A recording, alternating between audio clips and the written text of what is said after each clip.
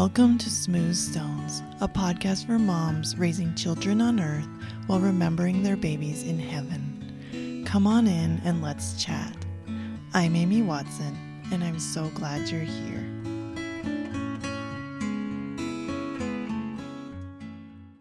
Welcome to the podcast. I am truly glad that you're here, and I'm so excited today. I'm going to get right into the episode.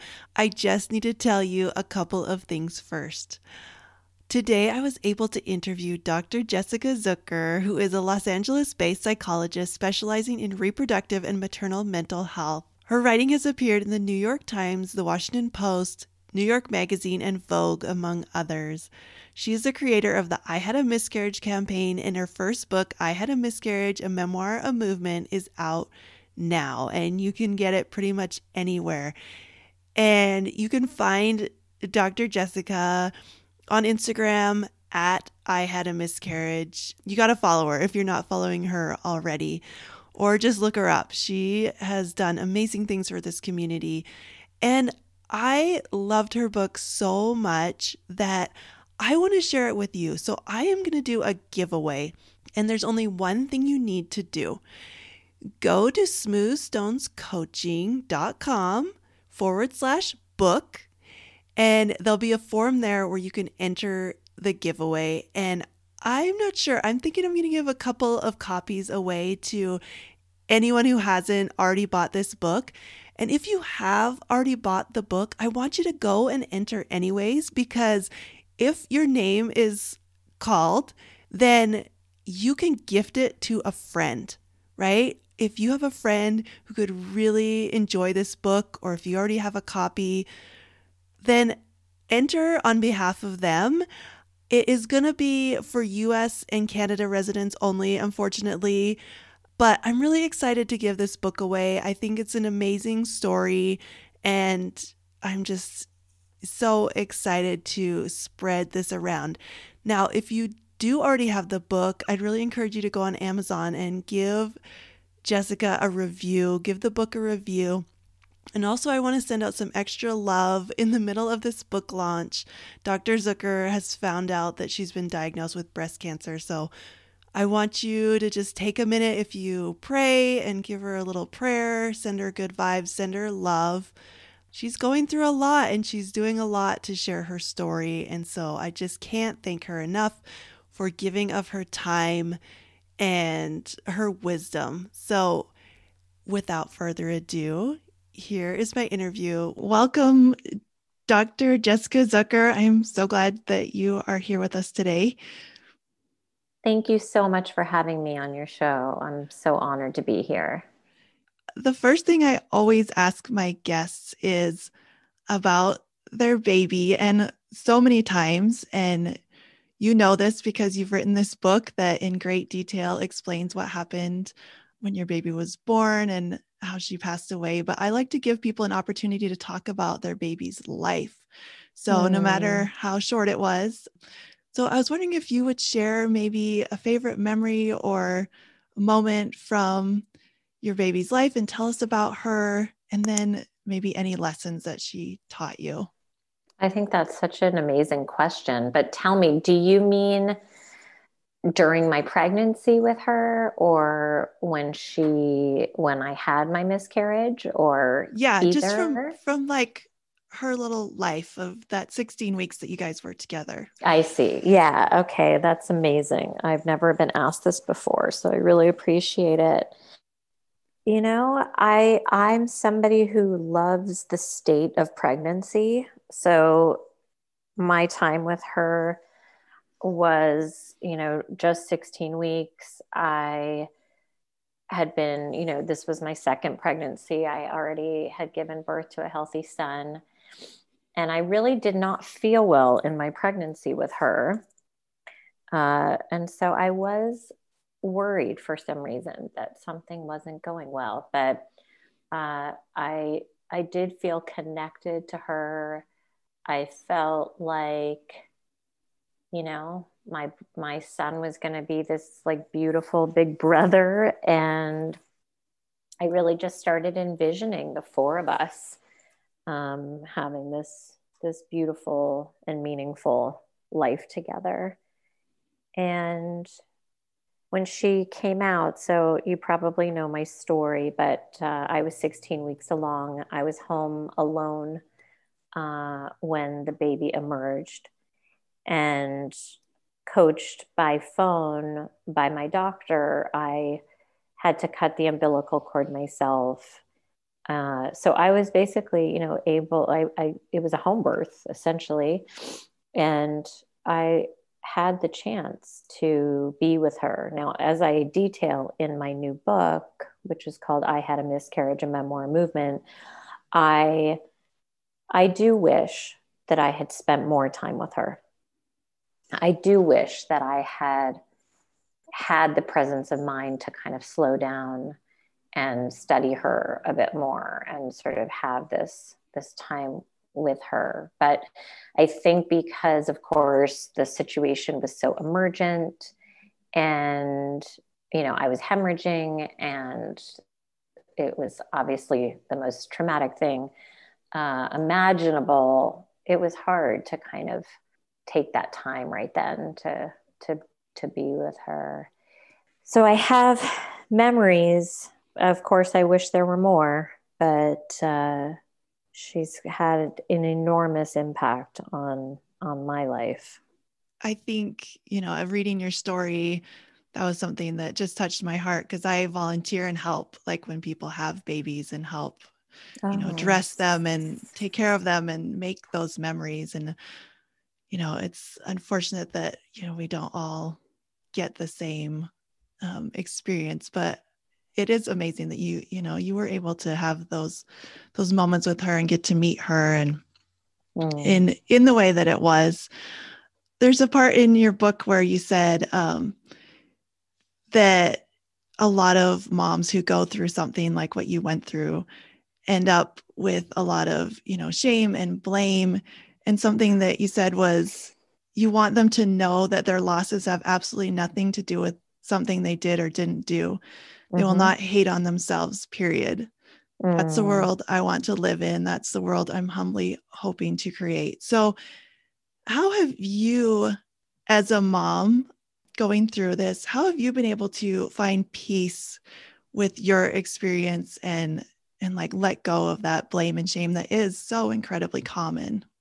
Yeah, well, so right. I mean, it's really one of the most unfortunate outcomes, I think, of pregnancy and infant loss, that the research shows that a majority of women experience a sense of guilt, self blame, and shame after losing a pregnancy. It's just compelling and frightening to me that this is the case. So I think, unfortunately, given this sort of patriarchal culture that we've grown up in, I do think that we are groomed from the get go to blame ourselves as women, particularly. And so, I think that's where it all begins, unfortunately. It starts, as soon as we begin to go through, I think, reproductive milestones in our lives, that we somehow feel we're not met necessarily with a society that embraces these things. And instead, women, girls, and women end up feeling like maybe something's wrong with me, or maybe I shouldn't talk about this, or maybe this is gross, or maybe, something's wrong with my body.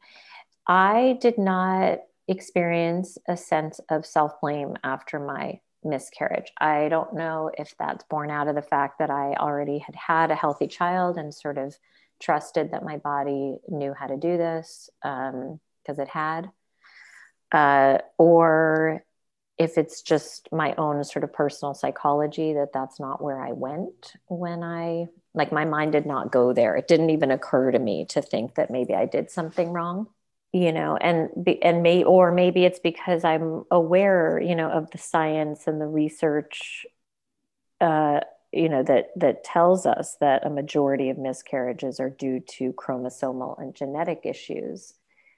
So, but I love your question about how do you make peace? And in this case, I didn't have to make peace with blaming myself, but having to make peace with the fact that our bodies do things that we wish sometimes they didn't do. Yeah. And I think, it's an interesting thing because I actually believe in some ways that miscarriage is very kind of healthy and normative, right? So that's why it's problematic that we don't talk about it openly in our culture, because given the fact that 1 in 4 pregnancies result in loss, and given the fact that a majority of those have to do with chromosomal issues, it's like a body letting go of a pregnancy that isn't necessarily healthy is actually our bodies working. Yeah. That's how I see it. And so I was able to make peace with having this traumatic loss when I received a call from my doctor about 10 days after my miscarriage. And she did have the chromosomal information. And I found that we both, my husband and I both, found that incredibly heartening, incredibly helpful, because, it was possible that maybe the baby had a syndrome, things like that are incredibly rare, that are really understudied. My OBGYN was a little bit concerned that maybe it was something like that and that we wouldn't be able to find out anything specific. But it turned out, that we were able to find out what was the matter. And although, of course, it was horribly sad and, it did change the course of my life, both professionally and personally. I do think when we have information about what went wrong, it really settles the mind and maybe even the heart. Yeah. And I think even for some people who maybe don't have answers or don't, Yes. that at some point you can choose just to believe, Mm. this was maybe not what's meant to happen, of course, but, just allowing for not having answers and allowing for what happened to just be what it is, I think It's can, hard. yeah. Yeah. Well, yeah. I mean, yes. Ideally, we can do a bit of that, or a lot of that, and yet it can be a tall order to make sense of something this horrifying when you don't have concrete, solid answers about why, you know? Because the mind just scurries around trying to make sense of things. And so that's why people turn to self blame and shame and even guilt, because they they do this what if cycle. What if it was what I had for breakfast? What if I didn't drink enough water? What if it was because I had sex or exercised, or, so it's like, the mind really wants to be able to put things to rest and works incredibly hard to do so. And when there isn't outside information that can provide a sense of, peace or closure or something, I think people then turn it on themselves. For sure. And that's what I mean. So we had a stillbirth and a miscarriage, and the miscarriage, that's a whole other story. But yeah, we never got really any answers about what happened. And so I think that's what I just had to figure out on my own was like, Oh. it is what it is, and it happened how it happened. And Mm. just kind of accepting that how it went. So I know what it feels like, answers are amazing. And I think sometimes we just Yeah. have to come up with our own Mm-hmm. answers, even though that's a process, for sure, and not Yes. not easy. But I did want to ask you a little bit about how your beliefs could be, like your religious beliefs, and also, your beliefs based on your life experience. How did that shape or affect the process you went through as you, I guess, process? Sorry, I'm saying that a lot, but Mm-hmm. just went through this experience when it was fresh, and maybe even now. How did your Mm. beliefs affect you? I do get into this a little bit in the book that, I grew up in a culturally Jewish family. We are not religious necessarily, but I do have a lot of ties to the culture, and grew up going to Israel a lot and camps there, and spent a year there after college on a social service program. And so, it is an important part of my identity for sure, but it's not like God was at the center of that. It's not, I didn't grow up in a family where God was invoked on a kind of daily basis or an ongoing basis. I'm not sure that my loss impacted a faith or my spiritual life or my religious trajectory or the way that, I think about a higher power or the meaning of life, even, if that makes any sense. Does that answer your Yeah, question? Yeah. I always think it's, fascinating that the beliefs that we hold, like I said, whether it is from a religion or just our Mhm. upbringing, like how it affects how we look at something that is just such an event in our lives. I know. I mean, I think that in a way, and I do talk about this in the book, I think it's because I grew up in a family with doctors that, like, I think I thought about the pregnancy. Well, no, and I think it's like, and a Jewish family as well. I didn't initially think of my 16-week loss as a baby. It wasn't really until I spent more time within the pregnancy loss community, online, and the people I met through a lot of my freelance writing on the topic. I just, yeah, I think because I grew up in a family of doctors, and because the Jewish community doesn't necessarily, um, talk about pregnancies as babies and doesn't really ritualize the loss of them, I thought of it more like a fetus, you know, because she couldn't have lived on her own, and it wasn't like she had been, sort of in my arms and in my life for an elongated period of time. Yeah. But yeah, so it's interesting. I mean, I just don't feel a sense of connection to this idea that I know, I actually was conversing over Instagram last night with somebody who identifies as Orthodox Jewish. And she was talking about turning to prayer. And I compassionately and earnestly was asking her, like, do you feel like prayer really helps you? Like, do you believe that it does something? And for her, it really does. She was saying it really grounds her, and she feels that there's this sort of overarching support in the world through thinking about God in that way, or believing that dedication and uh, prayer leads to something or connects you to something. And I genuinely just don't, that doesn't connect for me. I almost envy people who do have a strong faith and who do believe that belief can do something. Uh, but I'm not one of them. Yeah. Yeah.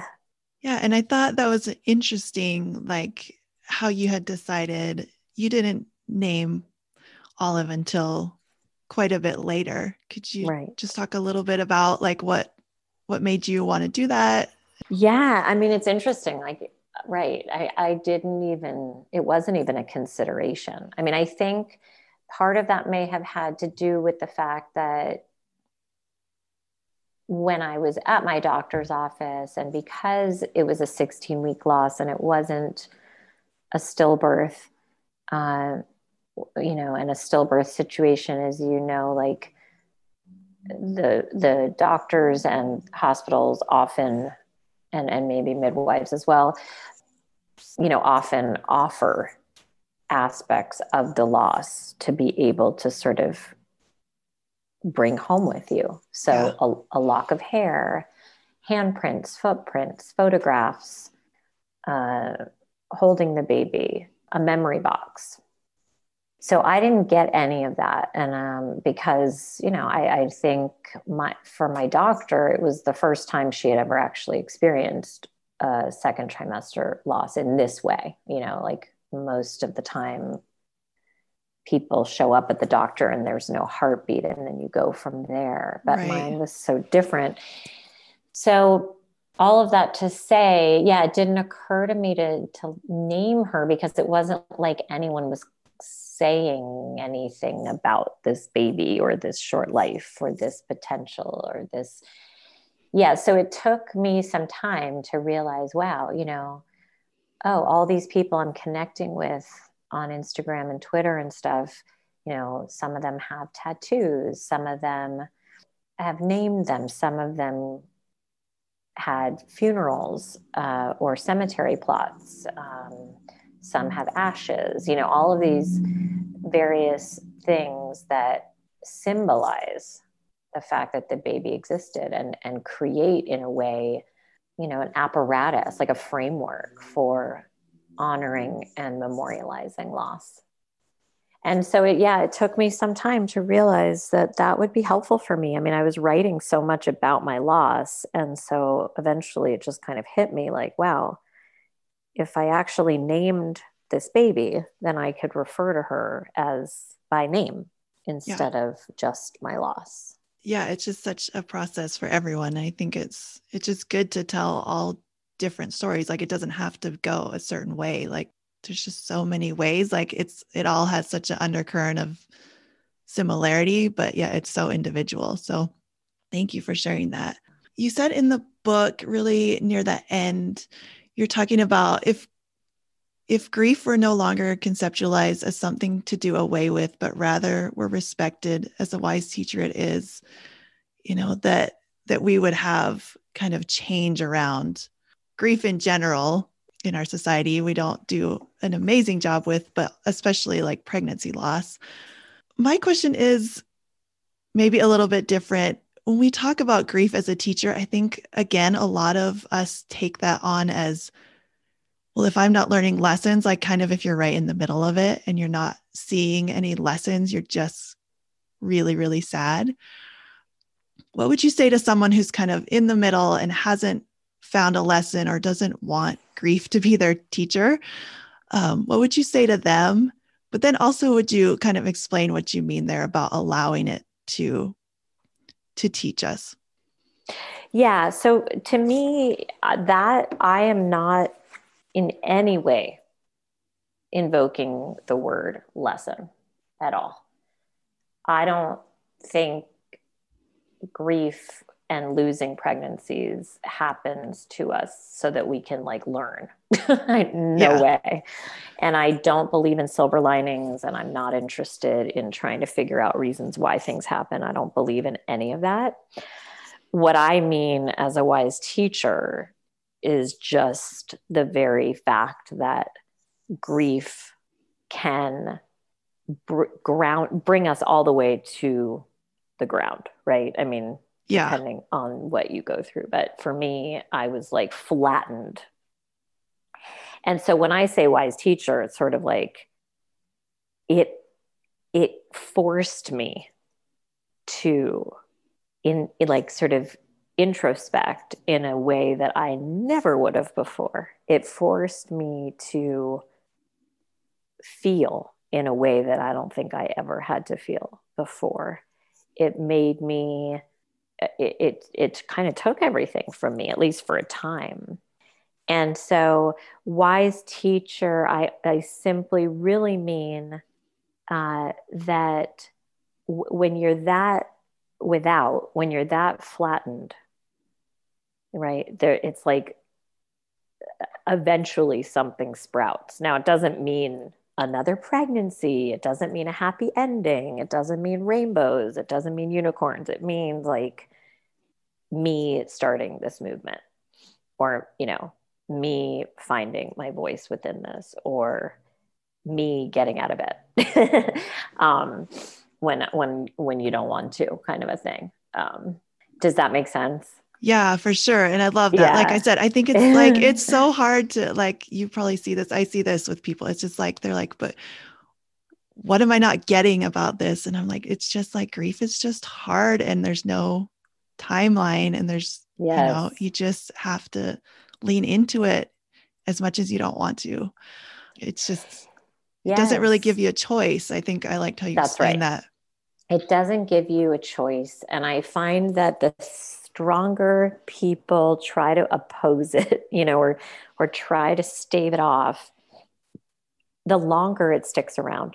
And so I do believe that we almost have to like lean into grief. And I'm sure that people will ask themselves after hearing a sentence like that, like, well, how do I lean into it? Because then if I lean into it, then I'll get out of it sooner. Well, there's no promise there. It's not like there's no arithmetic around grief where you can just say, okay, if I for 2 weeks I fully let myself feel this, then okay, then I'll emerge on that 15th day. It's like, no, it doesn't work like that at all. But I do know that with so many things that we can struggle with being alive, the harder we try not to feel it, the longer it sticks around. Yeah. But yeah, so I hope I clarified that, because I don't want people to think that I'm of the mind that we have to learn lessons Yeah. through these horrifying events, because I don't, this kind of platitude that some people throw around, like God doesn't give you more than you can handle, I think is completely asinine and misguided. I don't believe that at all.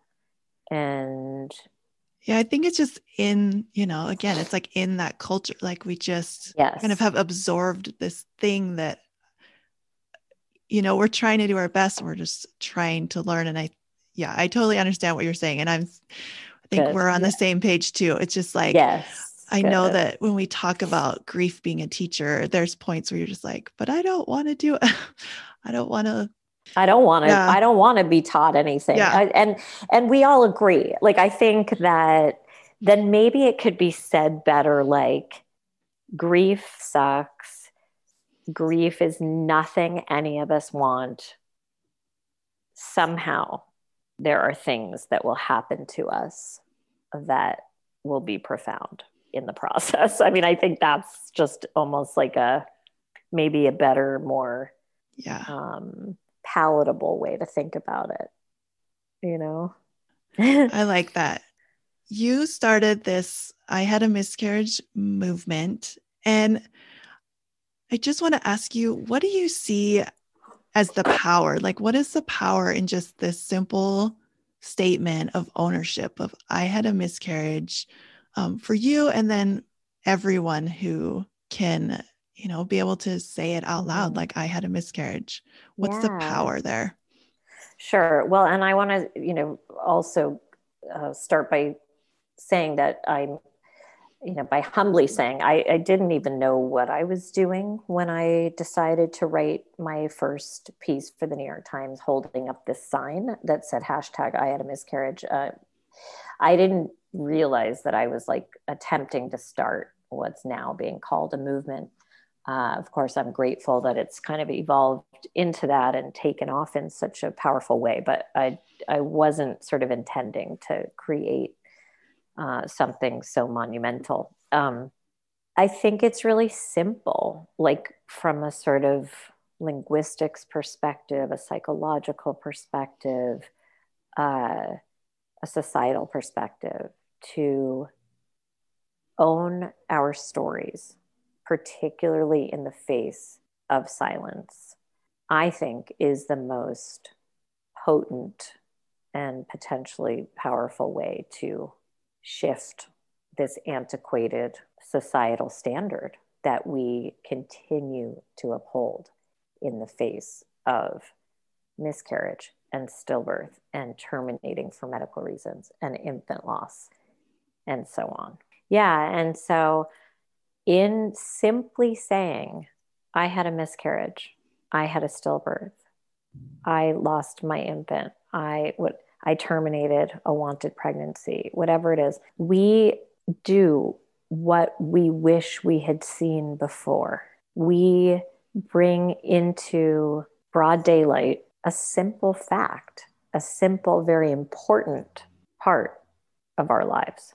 And in so doing, I believe that we inspire others to do the same. We also then subtly and not so subtly tell culture that this is the new norm. This is what we're doing now. So we can, the healthcare providers can still try to tell us, like, wait until you're 12 weeks and then you'll be out of the woods and then you can share your amazing news all over everywhere. You can try to keep telling us, ways to do this or ways to do grief or ways to be pregnant or ways to lose pregnancies. But we collectively, millions of people who have been through these experiences, I believe, get to decide what it's going to be like for us and what it's going to be like for future generations. So I think, again, simply saying these 4 words, I had a miscarriage, assert a basic fact. It normalizes that not all pregnancies result in a live birth. And it allows us to feel included in a culture that doesn't like to talk about grief and that doesn't like to acknowledge hard things. And that leads right into my last question I had for you. It's just what is that vision? What does that world look like? However long it's going to take, with people really starting to speak out and do more. What does that Mm. world look like where miscarriage and pregnancy loss and infant loss, like, it's not a taboo anymore? What does that look like? What do you see? Well, in an ideal world, I think that it would be so integrated into culture, these conversations, that we could talk about it almost as easily as we talk about what we're going to have for dinner. And I don't mean to say that it would be less painful because of that. But what I mean is that it would be discussed as if it is as normal as it actually is. And so that is what I try to do with my children. So I have 2 children, living children, and they know about miscarriage. And I don't, it's not like I sit down with like a lesson plan and like, attempt to school them on the topic, but it's more like I try to naturally weave it in now that they're ages that they can understand and comprehend. And of course, I'm very cognizant of not overwhelming them and not over talking it, but they know the word miscarriage. They know that not all babies make it. They know that not every pregnancy results in a live birth. And I think that's what we need to do. I think we need to have our eye on, and I'm currently writing a piece, and I've written about this before. This idea that if uh, this topic were weaved into sex education curricula, for example, we might see a zeitgeist shift. So Yes. that that if children, instead of just scare tactics, talking about sex ed, we're actually also learning the real facts that not everybody gets pregnant easily, and that you don't just get pregnant by looking at a boy Yeah. or whatever. Yeah. This would help. It would also help people who later do struggle to not be so sideswiped. I mean, it still will be traumatic, of course, but if you had heard over the course of time in a gentle, sort of compassionate and integrated way that it can be hard to get pregnant, or as like certain things about age and eggs and sperm and chromosomal thing, like I don't know. I think then again, my hope is that people would not turn it on themselves as if they had done something wrong. They would remember, oh, oh yeah, I remember hearing about this in sex ed. Now, it doesn't mean, again, it will hurt any less. But I think if we set up expectations properly so that people truly knew the facts, I think things would change in a very, very important way. Along with that, we would lose a lot of the comments that come from other people who maybe don't understand how common this is as well. When you're talking about your kids, that reminded me, I did actually interview my children. Mm, So I have 6 living children, 4 I had before my losses, and then 2 rainbow babies. wow. And my oldest ones, I asked them, because I've been so involved in supporting lost moms in a lot of different ways. I was like, are you scared, for them? Because that's something I've thought, I'm trying to help people, but am I going to like affect my daughters as they go on to build their families if that's what they choose? And my oldest daughter just said something like, I'm not scared because I know that if it happens, like you're Mm, there and you understand, and I know that I'm not alone and I'll get through it because she's watched me go oh, through it. And I think that that's something I feel really strongly about too. It's like, can this yes, information be empowering? Like, can we stop being that's right. afraid or like think it's contagious or just Exactly. like normalize? Yes. So, yeah, I love that. I love that you just said contagious. I think I Yeah. have that in the book too, right? It's like it is not. And Like, it is not. well, thank you so much, Jessica, for your time and for your wisdom and for all that you do for this community. I really appreciate you being here. Oh, right back at you. Thank you so much for all that you do. And I really appreciate you wanting to include me in your community. Don't forget, if you want to enter the giveaway to win a copy of this amazing book, go to smoothstonescoaching.com/book and enter your email, and you will be on your way to having your own free copy or giving one to a friend. smoothstonescoaching.com/book. We'll see you next time.